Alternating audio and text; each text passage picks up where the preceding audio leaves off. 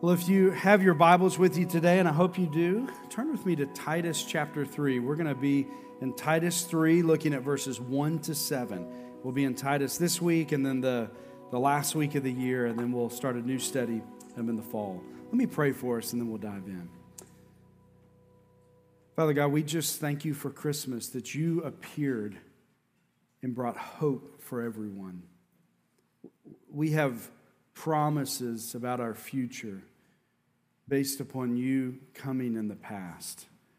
And thus, in the present, we can live hopeful, happy lives no matter what trial comes our way.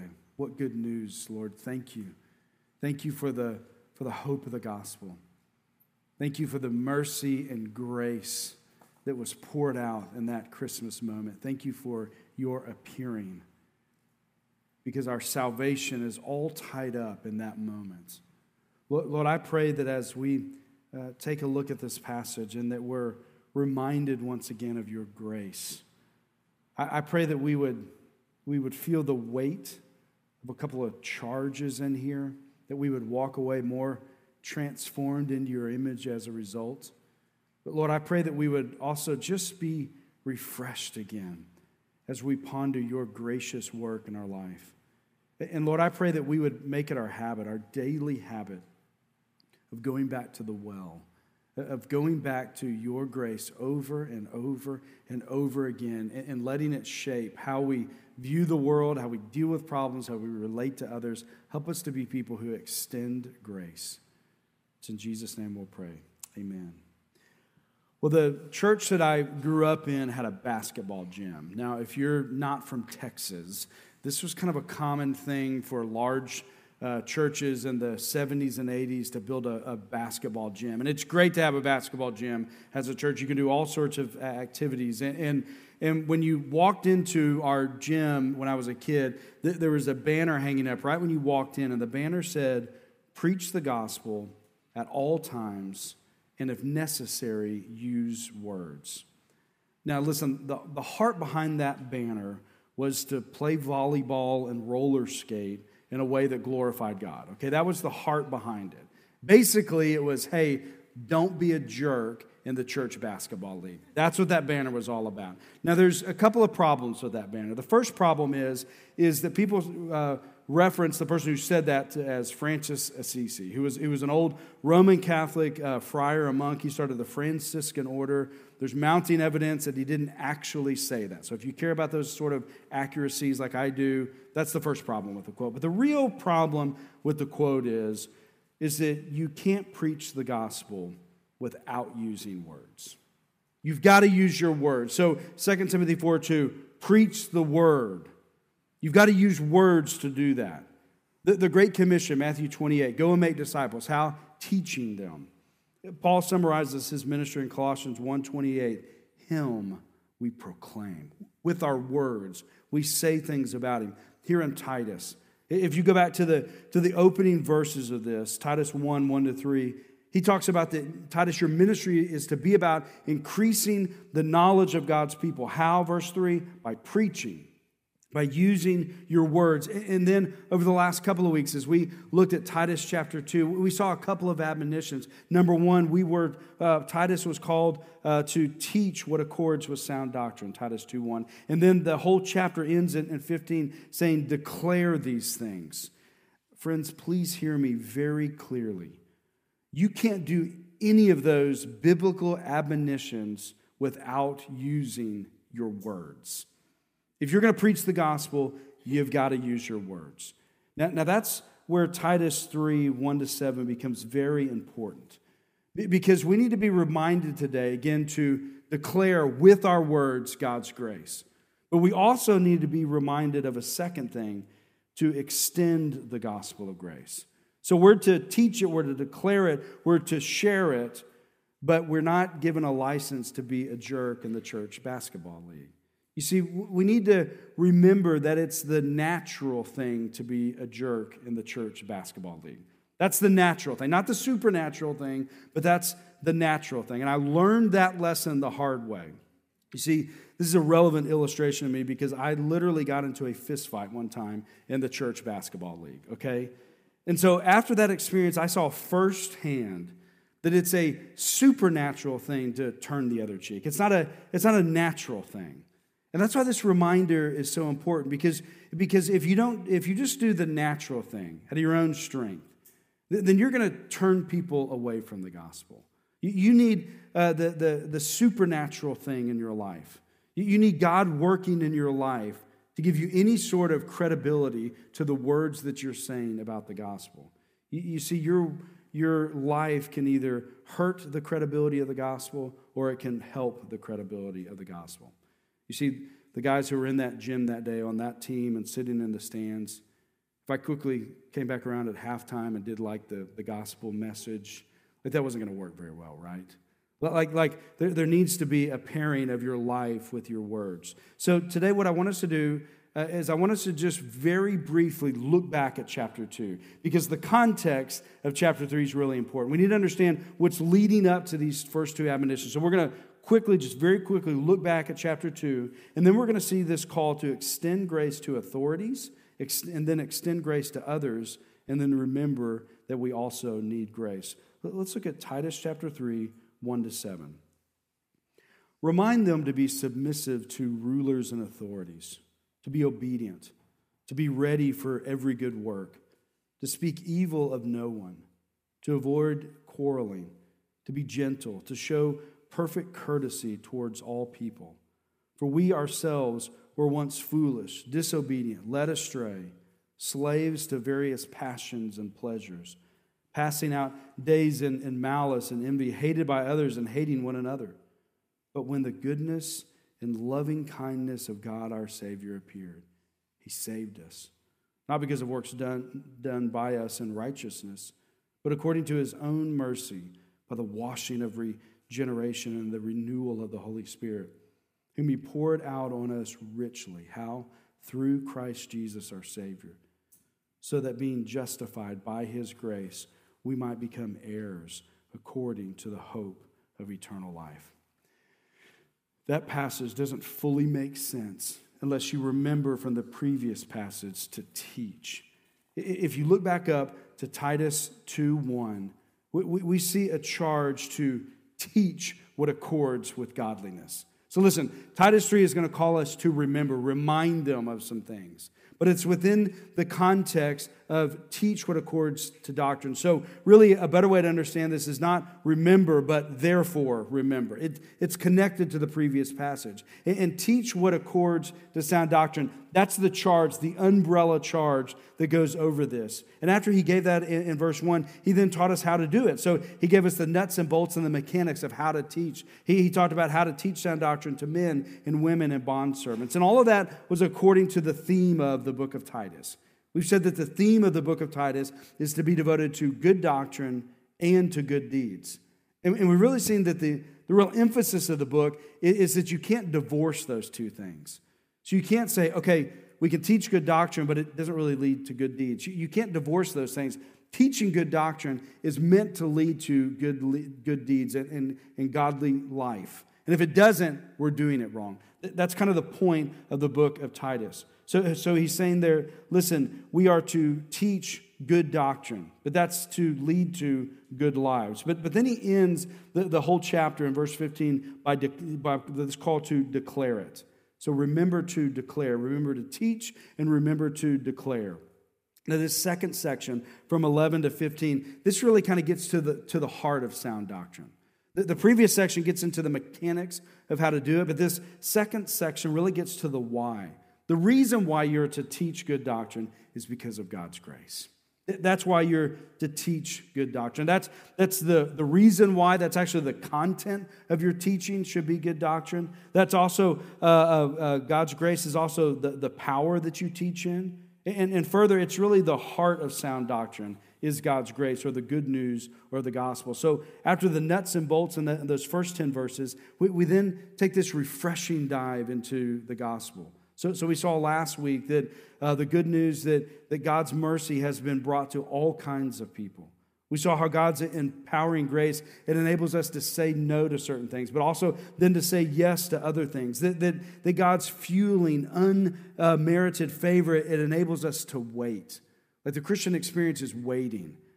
Christ isn't here. He's going to return. And so we're waiting, but we wait with hope. We wait as happy waiters because we know that He's going to return. And God's grace enables us to do that. It also, we saw in the previous section that God's grace enables us to be zealous for godliness. Like when we really walk with the Lord and we really experience His grace, then we want to live these good, godly lives. But then the whole section ends with this punch where he says, declare these things. If all that's true, declare it, exhort, rebuke with all authority, and let no one disregard you. Use your words to declare the good news of God's grace. But as you do, as you teach it, as you declare it, remember to extend grace, and specifically extend grace to authorities. Look again at verse 1. Remind them then to be submissive to rulers and authorities, to be obedient, to be ready for every good work.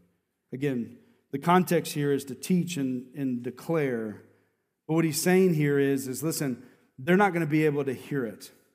They're not going to be able to receive it if you're not a good citizen, okay? Now, it's very important to understand the context here, because somebody could just pluck Titus 3, 1 and 2 out of context and say, listen, all being a Christian is you just be a good citizen, you just pay your taxes, you be nice to the people around you, and I've fulfilled my Christian duty. If you do that with these verses, you've taken them out of context, because he's been very clear in the previous passage, teach and proclaim.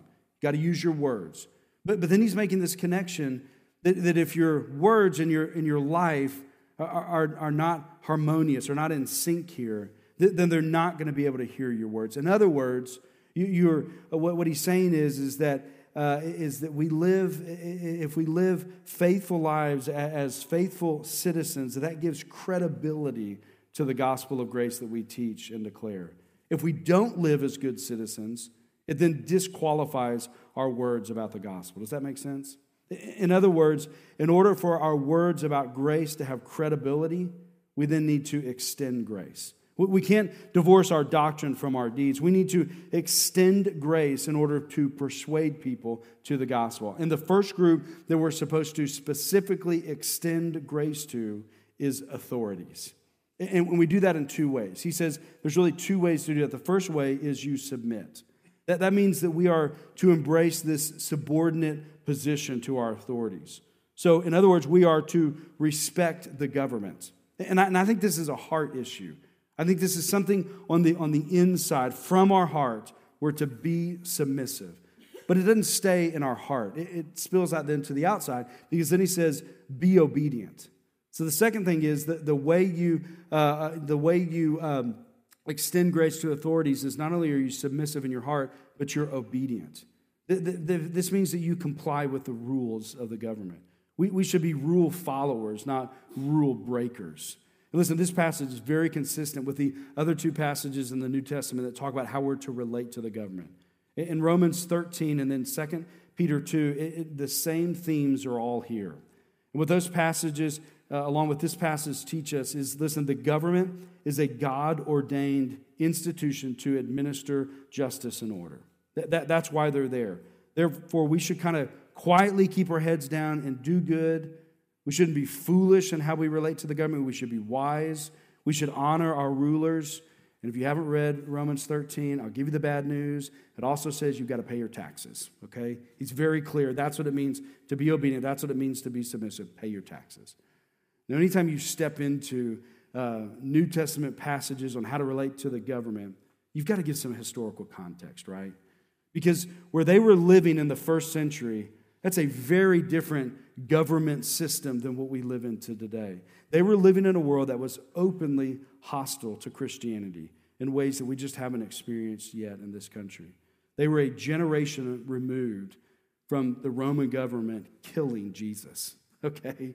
So their fears about like systemic persecution of them, they were real, legitimate fears.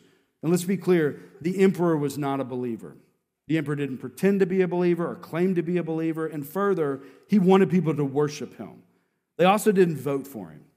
And there wasn't an opportunity 4 years later to vote the bums out, okay? This was their emperor. They had no control over that, and their government was hostile to their faith. However, the Christians were told to submit to him and to honor him. However, unlike the first century church on the island of Crete, living under Roman rule, we live in this modern democracy, right? So you and I actually participate in ruling, don't we? So there's a sense that we're the rulers and we're ruled. So there's these different competing verses sometimes that feels that way about how we're supposed to relate to the government. So we need to submit when the election is over. Like fight, advocate, make your persuasive arguments. And then when it's over, we're to submit. And we need to vote and rule in ways that honor the Lord. We're in a modern democracy. But also the state of play within that modern democracy, and this is probably the understatement of the year, but we live in divisive times, right? Now listen, we're not 1858 when that one congressman killed another one. We're not there, by God's grace. But since the Bush-Gore election of 2000, we have been in politically divisive times. And part of why it's divisive is the nation as a whole is constantly drifting secular, right? It's constantly going in that direction, which means our country as a whole is losing these religious, we're losing our civil religion, we're losing these cultural norms that have been part of this country since the beginning. And as a result of that, Christians are being vilified. Christian convictions are being vilified, right? If you're in corporate America, you feel it. If you're in higher education, you know it's there. Christian convictions are being vilified, and here's what happens. This can make Christians fearful. This can make Christians fearful, and then we participate in toxic division. A number of years ago, Saturday Night Live created a character they called Drunk Uncle. You guys remember Drunk Uncle? This is Bobby Moynihan. They'd roll him out on Weekend Update. And here was the gist of Drunk Uncle. Drunk Uncle was brought out, and he would just kind of spout off these random, convoluted thoughts about kind of his crazy political opinions, all these crazy conspiracy theories that he just kind of mumbled through.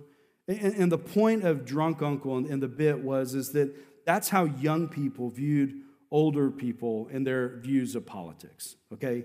That's the point. That's the gist of Drunk Uncle, is that the younger people just kind of roll their eyes at their nutty, crazy uncles. Now, if you're middle-aged or if you're older, the Drunk Uncle skit is really helpful for you, because I want to say something clearly. You're actually called to persuade the younger generations about the gospel, about all sorts of things, including politics, okay? You do need to persuade them, but you need to know that the average young person just kind of thinks you're a little nutty. And if you're a young person, you're told by our society that there's wisdom in youth. That's very unbiblical, by the way. Like, the Bible says there's wisdom in gray hairs. The 17-year-olds, they don't know what they're talking about. They think they do, but they don't. You got gray hair, you know what you're talking about, okay? So the older generations are supposed to persuade the younger generations politically, okay? And all sorts of things. But you need to know that they think you're a little nutty. They think you're a little nutty. So if you're in these older generations, why this is helpful is you need to understand that as you try to persuade them, you need to do it in ways that are thoughtful, substantive, focused, not unhinged, not nutty. You know, if you're in the younger generations, you need to kind of be mature enough to kind of get past what you think is maybe this crazy thing that they're saying, and you need to be mature enough to listen to what they're actually saying. Because you know what's gold about Drunk Uncle? Drunk Uncle will say these kind of things, and I remember when I was young, people would say, oh, that's just a slippery slope argument. Well, so Drunk Uncle, he's got these slippery slope arguments, but you know what the truth is? Sometimes they come true. If you go back to those Drunk Uncle arguments, sometimes he actually nails it. So young people, you need to be mature enough to listen to the older generations on some of these things. I'll put my cards on the table. Most of the presidential candidates that I've voted for since becoming an adult, most of the time, they lose. I'm 2 for 4, okay? I sat out on one of them, but I'm 2 for 4, okay? And what that means is, and maybe this is the case for you, it might mean that you're going to have to submit and honor people that you didn't support. Titus 3:1 is calling us to be submissive and respectful and obedient to the government, and the government that is a government that sometimes we don't support, and a government that is sometimes hostile to our values and our religion. However, as Christians, we're called to extend grace to our authorities in order to give credibility to our words that we teach and declare about God's grace. For 200 years, left-leaning theologians have tried to kind of hijack Jesus and say he's like this revolutionary political figure. He's not, okay? Like biblical Christianity is not a politically revolutionary movement. It's not. Titus 3 is very clear that biblical Christianity was a politically submissive movement from the very beginning. Do those around you view you as a crazy drunk uncle? Is there immaturity and thoughtfulness in how you view politics? Do your comments about politics and political leaders, do they open doors or do they close doors for people around you to hear the gospel? Remember to extend grace to your authorities. Well, that's a specific category that we're to extend grace to. Now he talks about it in a more general way. Remember to extend grace to others. Look at verse 2. To speak evil of no one, to avoid quarreling, to be gentle, and to show perfect courtesy toward all people. Titus 3:1 is about extending grace upwards, vertically. But Titus 3:2, it's about extending grace horizontally to people around you. Not a specific group, but generally, this is how we're to relate to people. So Titus 3:2, it's helpful because it gets to how we are to specifically extend grace to others, really in 4 key areas. Number 1, extending grace means that we're not to speak evil or untruths about other people. So Christians should say things that are true and righteous about other people. Number 2, extending grace means that we're to have this kind of general spirit that's not argumentative. So Christians should say things that are peaceful and encouraging and reconciling. And third, extending grace means that we're not to be harsh towards others. So we're to say things that are kind to others and about others. And number 4, extending grace means that we're not to be arrogant and obnoxious towards others. So Christians should say things that are humble and considerate. Jeff Foray is a biblical counseling professor, and using Ephesians 4:1-6, he says that there's really kind of 4 guardrails, if you will, of how Christians are supposed to communicate. We're to say things that are true and not false. We're to say things that are reconciling, not fueling bitterness. We're to say things that are edifying, not unwholesome. And we're to say things that are gracious and not impulsive. Titus 3:2 reminds us that how we speak to and about others, it either gives or takes away gospel credibility. Like it either persuades people to the gospel of grace or it turns people away from it. But I want you to hear something. Titus 3:2, this is the most convicting verse in this passage. Like this hits you in some way, I promise, okay? This verse should convict you in some way. I don't know how, but I promise you it's going to hit you somewhere. Like I look at this verse and I see more than one on here. Like, yeah, that's an area I need to grow in. Yep, I struggle right there. Like this verse is meant to convict you. It's meant to say, listen, ungracious speech, it's natural speech. Like this is how we naturally operate. And so it should convict you. And it should say, listen, you need God's grace. You need God's grace to speak graciously. You see, we need to remember that we too need grace. And this is now where we're at the really good part of the passage. You see, verses 3-7, they call us to remember that you too needed grace. Look again at 3-7. For we ourselves were once foolish, disobedient, led astray, slave to various passions and pleasures, passing out days in malice and envy, hated by others and hating one another.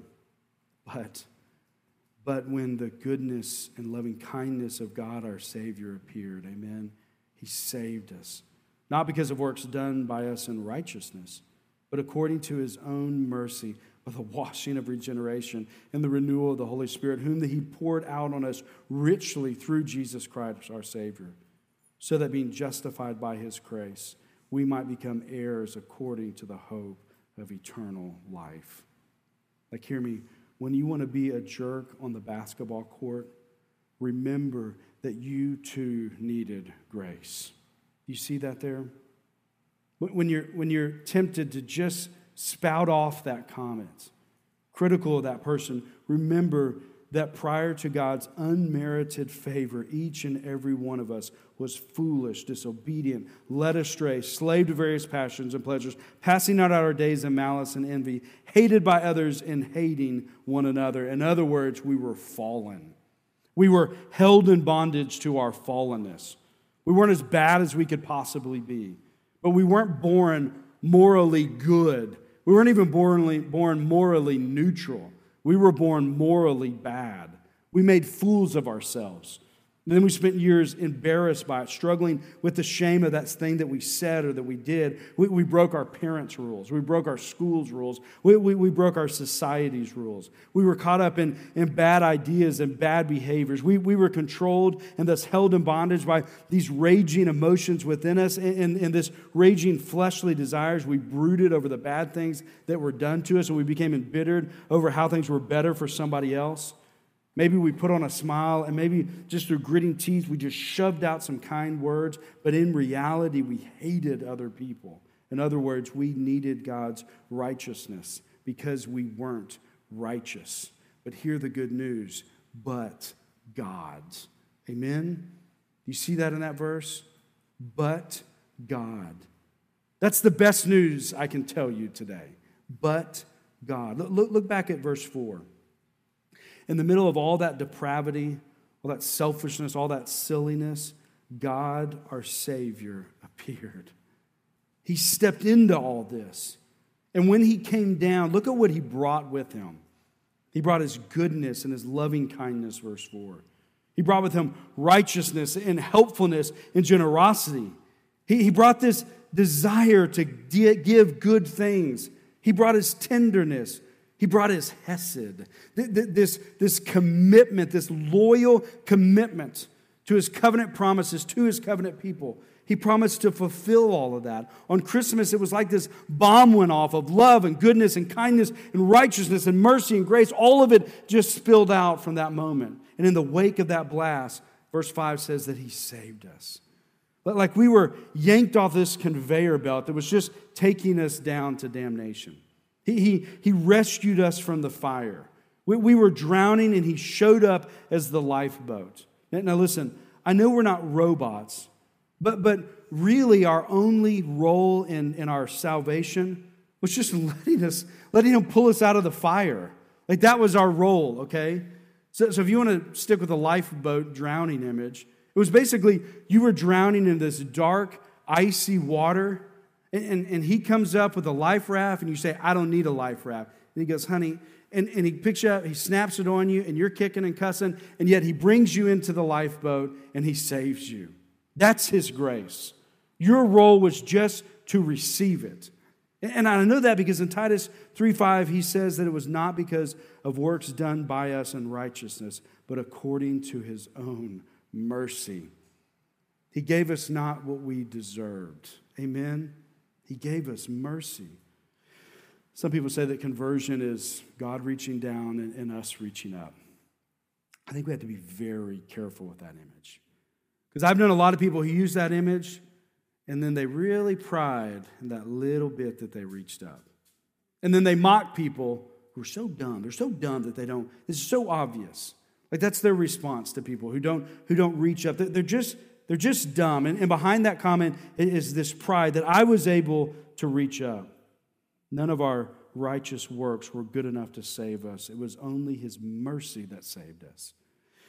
Maybe a better image is that we're like this filthy animal and we're just face down in the mud, loving every second of it. And then God in his mercy picked us up and washed us off. Your salvation was not because of your good works. It was because of his one merciful, gracious work. Amen? Now, more specifically, when we were converted, the Holy Spirit says he washed us in verse 5. He washed us, and thus we were regenerated and we were renewed.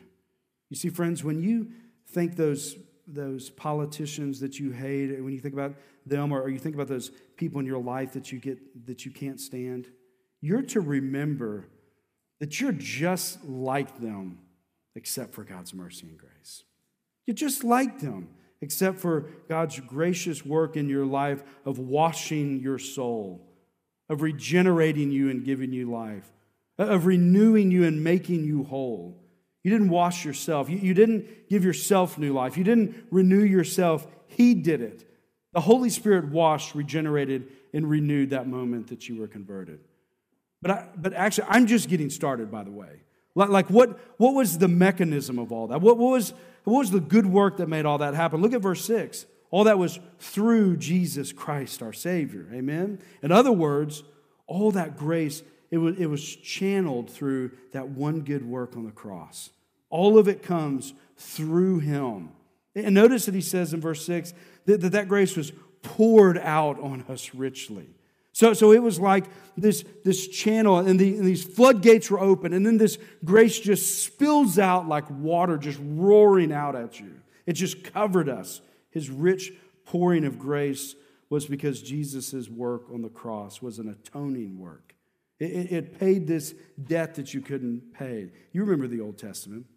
They'd bring the lamb out and shed its blood for God's people. And so the wrath of God was satisfied because of the payment for the sins of God. So they didn't pay it. This animal paid it. He was the atonement. But in that moment that Jesus' life was taken, justice was satisfied.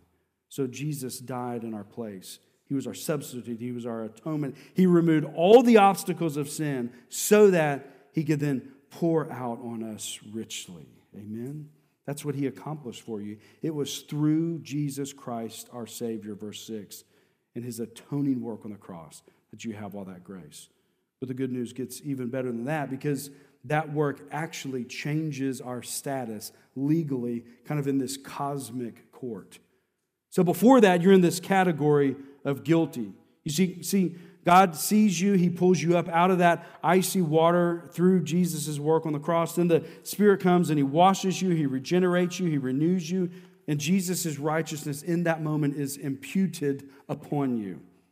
His righteousness is applied to your legal ledger, if you will. So kind of like Abraham, you are not naturally or actually or internally righteous, right?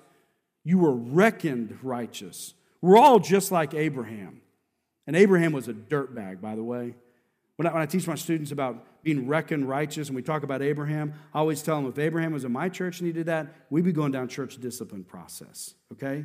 Abraham was a dirtbag. Internally, he was not righteous. It was something outside of him. It was an alien, foreign righteousness that was laid on top of him. That's the good news. It's not go be righteous. It's I've given you my righteousness. There's an exchange that has happened. Even though we were never actually righteous, we were credited with Jesus' righteousness. And thus, by Jesus' grace, you were justified. And I'm not done yet. Amen? Look where the passage goes next. You see, the good news gets even better because not only have you been moved into this new legal category, you're put into a new family. Amen? Like switch the courtroom. Maybe the previous courtroom is like you're sitting there and we're trying to decide, is he going to jail or not? Whew, I'm not going to jail. Then you switch over to family court. And we've all loved those scenes and pictures and videos that we've seen of our friends when they adopt that baby, right? Like that boy moves from a boy to a son. She moves from a girl to a daughter legally in that moment. And it's glorious. And what happens in that moment prior to that, they're not an heir. But after that, they become an heir. Everything that those parents own, they're going to be passed down to that child. Friends, you were born into sin. But now you've been imputed with Jesus' righteousness. You're justified. You're reckoned righteous, and then you're adopted into His family. You're an heir with a new inheritance. And friend, that inheritance is better than any inheritance that your parents will leave you. It's better than some land or mineral rights or life insurance. That inheritance, he says there, is eternal life. Though your body may die, your soul will immediately enter into paradise with Jesus. immediately. And this is a covenant promise that he's made to you. That's your inheritance. It's been sealed by the presence and the power of the Holy Spirit. This is why he bought you, Christian, was to give you mercy so that you would have the hope of eternal life, Titus 3:7. Isn't that good news? Isn't all that glorious, gracious, good news, isn't that better than anything that this world has to offer? Isn't that better than some sort of like vague and ambiguous ramblings about the Christmas spirit? Like, isn't that better than anything? That is what you have. That is God's grace. He appeared at Christmas to save you. And he didn't say, okay, be as righteous as you can possibly be, and then I'll save you. No, he says, your righteousness is never going to be good enough. So you know what I'm going to do? I'm going to give you mine. He gives us his righteousness, and then his Spirit washes us, gives us new life, brings us into his family, and we're given this promise, sealed by his blood and by the Spirit, to become an heir with an inheritance of eternal life. If that's good news to you today, say amen. That is good news. You see, those gospel truths, that's what we're supposed to remember when that politician says something that we don't like. That's what we're to be reminded of when that politician advances policies that are hostile to your biblical convictions. And hear me, that's what we're to preach to each other when that politician passes laws that persecute us. You see, that is what is to flood our minds when those older guys from Sanger are bullying your younger brother's church league basketball team made up of a bunch of high school sophomores. That's what was supposed to go through my mind. Remember those glorious gospel truths and how God gave you grace when you want to be ungracious towards authorities and others. Don't be a jerk in the church basketball league. Maybe that's what you need to hear today from Titus 3.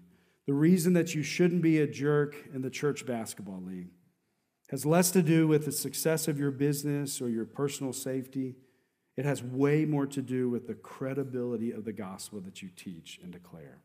That's why you're not supposed to be a jerk in the church basketball league.